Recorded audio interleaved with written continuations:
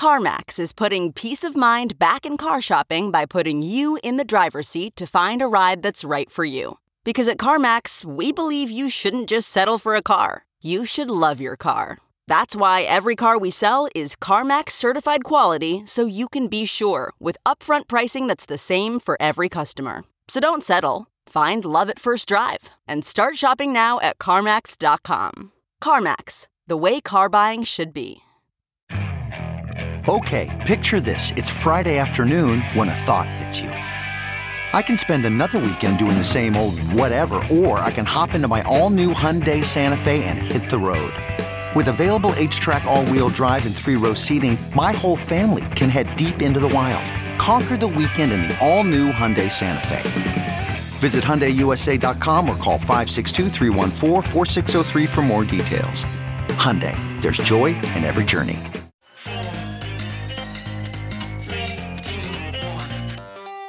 Welcome back to The Breakdown with me, NLW. It's a daily podcast on macro, Bitcoin, and the big picture power shifts remaking our world. The Breakdown is sponsored by Nexo.io, Circle, and Kraken, and produced and distributed by CoinDesk. What's going on, guys? It is Wednesday, November 16th, and today we are catching up on FTX Contagion as well as some interesting things from the macro world. Before we get into that, however, if you are enjoying The Breakdown, please go subscribe to it, give it a listen, give it a review, or if you want to dive deeper into the conversation, come join us on the Breakers Discord. You can find a link in the show notes or go to bit.ly/breakdownpod. All right, guys, how is everyone doing out there? Now, I mentioned it yesterday, but I wanted to tell you again about the upcoming Grateful for Bitcoin series next week. I've started recording those interviews as of today, including one about Bitcoin gas flare mining today that I think you're really going to like. I also want to say welcome once again to Kraken as a partner for the Breakdown's Back to Basics theme throughout the rest of this year. Now today, I want to catch up on a few of the macro stories we've missed as we've been, very understandably, focused on the crypto industry. But unfortunately, first we do have to look at the latest contagion from FTX's collapse. Genesis Trading is one of the larger players in the institutional crypto space. They're one of the crown jewels in the digital currency group empire, which should be noted also includes CoinDesk. Their lending arm is called Genesis Global Capital, and at the end of the third quarter, it had $2.8 billion in total active loans. Now, Genesis has had a rough year. They suffered 9-figure losses, a few $100 million, through their exposure to Three Arrows Capital and Babel Finance earlier this year. In June, Michael Morrow said, "As we already stated on June 17th, we mitigated our losses with a large counterparty who failed to meet a margin call to us. We sold collateral, hedged our downside, and moved on. Our business continues to operate normally, and we are meeting all of our clients' needs." Now, still, losing a few $100 million is going to have some consequences, and in the wake of all of this, CEO Michael Morrow stepped down. Perhaps unsurprisingly then, when FTX collapsed, one of the big questions was what exposure Genesis had. Initially, they said they only had something like $7 million of exposure, but then that was revised up to about $175 million in locked funds in its FTX trading account. Because of this, last week, DCG decided to strengthen their balance sheet with an equity infusion of $140 million. In spite of this, last night, rumors of solvency issues, or perhaps liquidity issues, started to make their way to Twitter. Satoshi Stacker wrote, "Breaking. There are rumors about Genesis Trading being insolvent despite receiving an infusion of $140 million a few days ago. The parent company of Genesis is DCG, which is also the parent company of Grayscale. Grayscale is one of the largest holders of Bitcoin, worth $11 billion. This morning, it was revealed that the issue was not with Genesis Trading, but with Genesis Capital. Frank Chaparro from The Block tweeted, "Genesis just held a 7-minute call with clients to let them know withdrawal requests for Genesis Capital have exceeded their liquidity profile. CEO says he's working on a plan with advisors to fix their liquidity profile and serve clients." Amanda Cowie, Vice President of Communications and Marketing at DCG, released a statement that said, "Today, Genesis Global Capital, Genesis's lending business, made the difficult decision to temporarily suspend redemptions and new loan originations. This decision was made in response to the extreme market dislocation and loss of industry confidence caused by the FTX implosion. This decision impacts the lending business at Genesis and does not affect Genesis's trading or custody businesses. Importantly, this decision has no impact on the business operations of DCG and our other wholly owned subsidiaries." Still, one of the fallouts from the Genesis Capital withdrawal shutdown is the Gemini Earn program. The team at Gemini released a statement this morning that says, We are aware that Genesis Global Capital, the lending partner of the EARN program, has paused withdrawals and will not be able to meet customer redemptions within the service level agreement of 5 business days. We're working with the Genesis team to help customers redeem their funds from the EARN program as quickly as possible. We will provide more information in the coming days. This past week has been an incredibly challenging and stressful time for our industry. We are disappointed that the EARN program SLA will not be met, but we are encouraged by Genesis and its parent company Digital Currency Group's commitment to doing everything in their power to fulfill their obligations to customers under the EARN program. We will continue to work with them on behalf of all EARN customers. This is our highest priority. We greatly appreciate your patience. Mike Dudas from Sixth Man Ventures said, to be clear, this isn't a hit to Gemini's deposit base, but it's a hit to the market value prop and trust surrounding the concept that customers can earn safe, reliable yield on their crypto via a regulated exchange. Not trying to FUD here, and I expect Gemini deposits are fine. End quote. Still, after everything that went down with FTX, what people want is details. Jason Choi wrote, no exact figures and still having issues post-DCG infusion are not confidence-inspiring. Bantig responded to Jason saying, fully operational but temporarily halting origination and withdrawals. This seems like another way of saying insolvent. Jason responded, I don't know, just repeating exactly what was said. Could be a duration mismatch. Could be insolvency. If former, good. If latter, pray.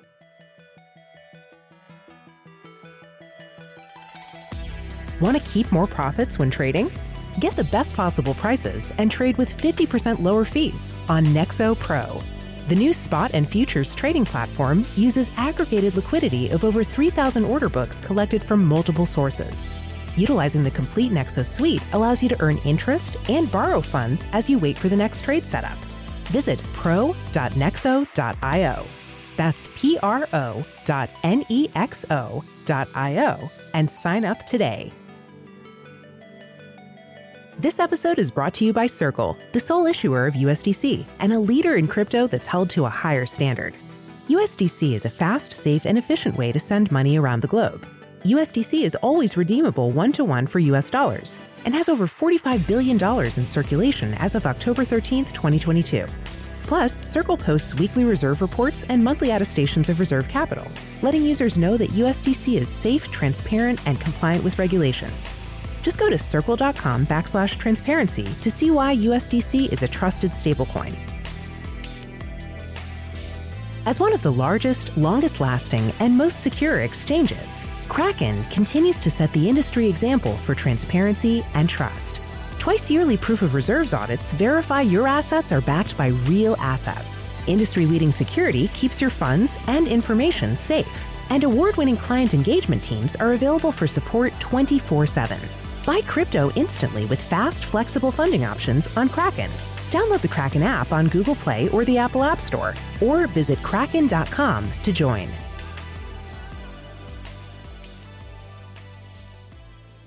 Now, over the last couple of hours as I was working on the show, the situation with Gemini seemed to get worse.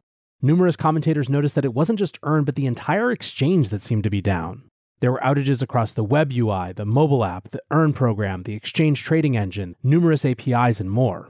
However, according to the latest tweet from Gemini, it was all about AWS. Quote, we experienced an Amazon Web Services EBS outage with one of our primary databases. We have restored the database and are bringing the exchange back up. Alex Kruger gives probably what's the simplest explanation, saying, guessing Gemini withdrawals not working at the moment because Gemini EARN got shut down due to Genesis lending. Leading everyone to withdraw at the same time equals website issues. Either way, please DYOR if you have your funds in Gemini. Now, obviously, we will continue to keep an eye on this, but in the meantime, it is probably a good time to withdraw your assets to self-custody if you haven't done so already. Now, with that, let's shift to some of those macro stories that I mentioned we haven't had a chance to cover. And to be clear, there's not necessarily a theme here, just the latest things that are important to note. Let's start with the CPI. One of the biggest pieces of news that got blown out of the water last week by Sam and FTX was the inflation print coming in at 7.7%, pretty significantly under what was expected. This was a major driver of the equities rally that led to the most significant divergence between Bitcoin and risk equities in the last few years. Unfortunately, the inflation data may not be as good as it seems. A quirk in the CPI data has been causing a lot of discussion among financial Twitter. Last month's inflation data showed a 4% reduction in health insurance costs, but as a result of the annual adjustment from the Bureau of Labor Statistics. While the reduction in headline inflation to 7.7% was a welcome change of pace, some are questioning whether the data could really be viewed as a turning point for inflation if a significant portion of the reduction is attributed to this one-time adjustment. The change cut around 8 basis points from core inflation, which held steady from the previous month and would have risen without this adjustment. Health insurance costs did not just suddenly collapse in October, leaving more questions about how real this peak in inflation will prove to be. Matt Fielder, a senior fellow at Brookings Institution, said, "No, today's health insurance CPI reading does not mean that premiums fell 4% in October. In fact, it's not really about premiums at all. It mostly reflects events that are over 1 year old." Jason Furman points out that lags are actually going in both directions right now. The professor at Harvard said lags in shelter now lead the measure to overstate spot core inflation by about 20 basis points. Health insurance is the opposite as of October because CPI shifted from 2020 to 2021 utilization. This subtracts around 8 basis points for core inflation and will for 11 more months.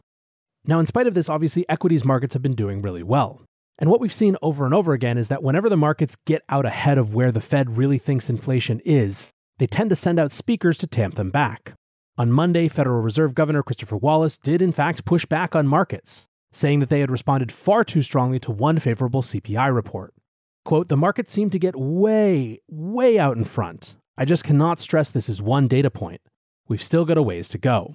He noted that so far, rate hikes have not broken anything, and that to see significant slowdown, the Fed would need to see consecutive positive data points confirming that inflation was cooling off. That said, he did acknowledge that the Fed would be considering a smaller 50 basis point hike at their December meeting. Now, to the extent that the Fed was trying to have Waller be hawkish, later that day, Fed Vice Chair Lael Brainerd played the dove.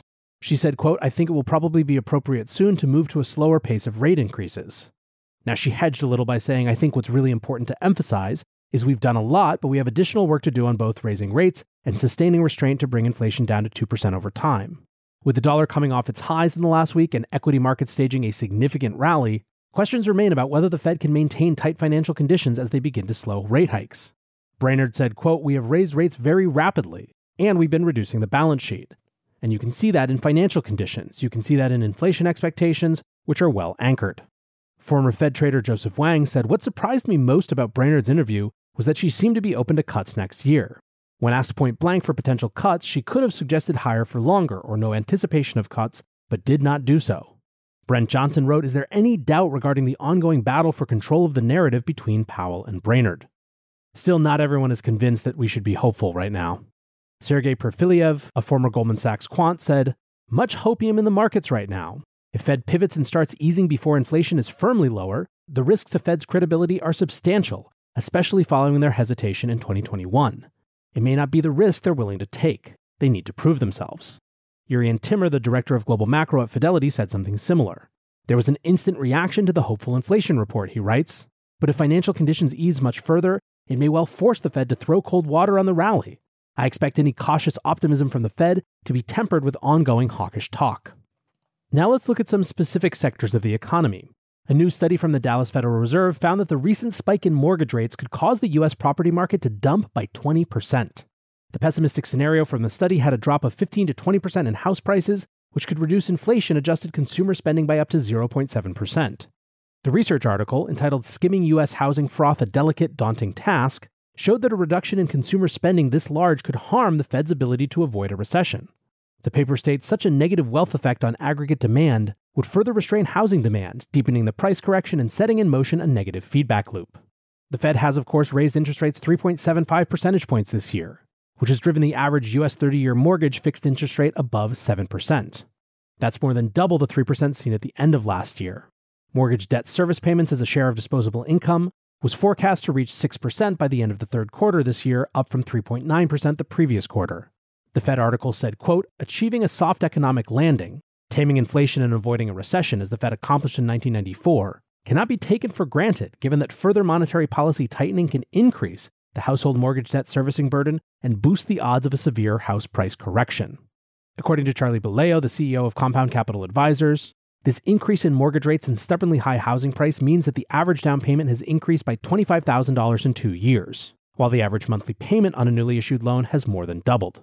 Nick Timmeros from the Wall Street Journal pointed out just how much this is crushing the market. The average 30-year fixed mortgage rate, he writes, has been above 7% for the last 3 weeks, something that hasn't been seen since 2001.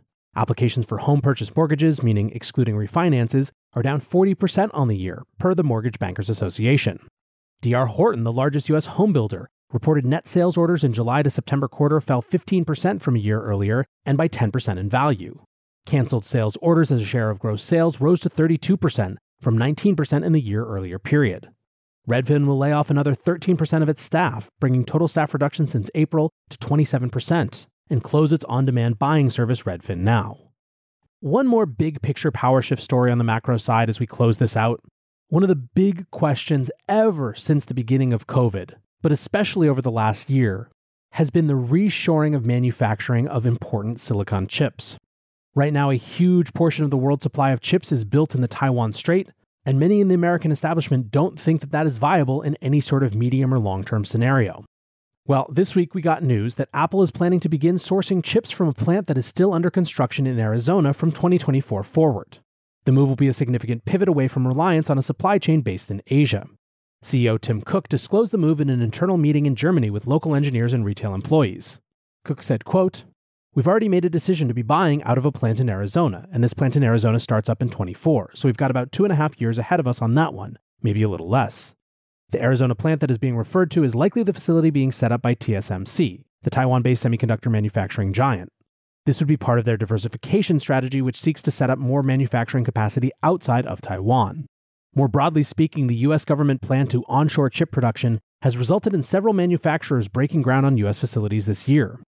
At the moment, Taiwan currently produces 60% of the world's supply of chips, and Tim Cook again said, regardless of what you may feel and think, 60% coming out of anywhere is probably not a strategic position. The diversification of the semiconductor supply chain has been a key strategic goal of policymakers in the US and Europe over the last few years. Now, notably, this announcement from Apple does not represent the ability to source components entirely from the US. Plant facilities simply will not have the necessary production capacity or the technological capabilities to produce cutting-edge chips. But it does, however, represent the first big move from the tech giant to move its supply chain away from Asia. One more time from Tim Cook. I think you will wind up seeing a significant investment in capability and capacity in both the United States and Europe to try to reorient the market share of where silicon is produced. So that is the view from here, guys. More crypto contagion working its way through the markets, big changes in how the world economy organizes itself, and all of us just sitting here desperately waiting for next week's Thanksgiving holiday. For now, I want to say thanks again to my sponsors, Nexo.io, Circle, and Kraken, and thanks to you guys for listening. Until tomorrow, be safe and take care of each other. Peace.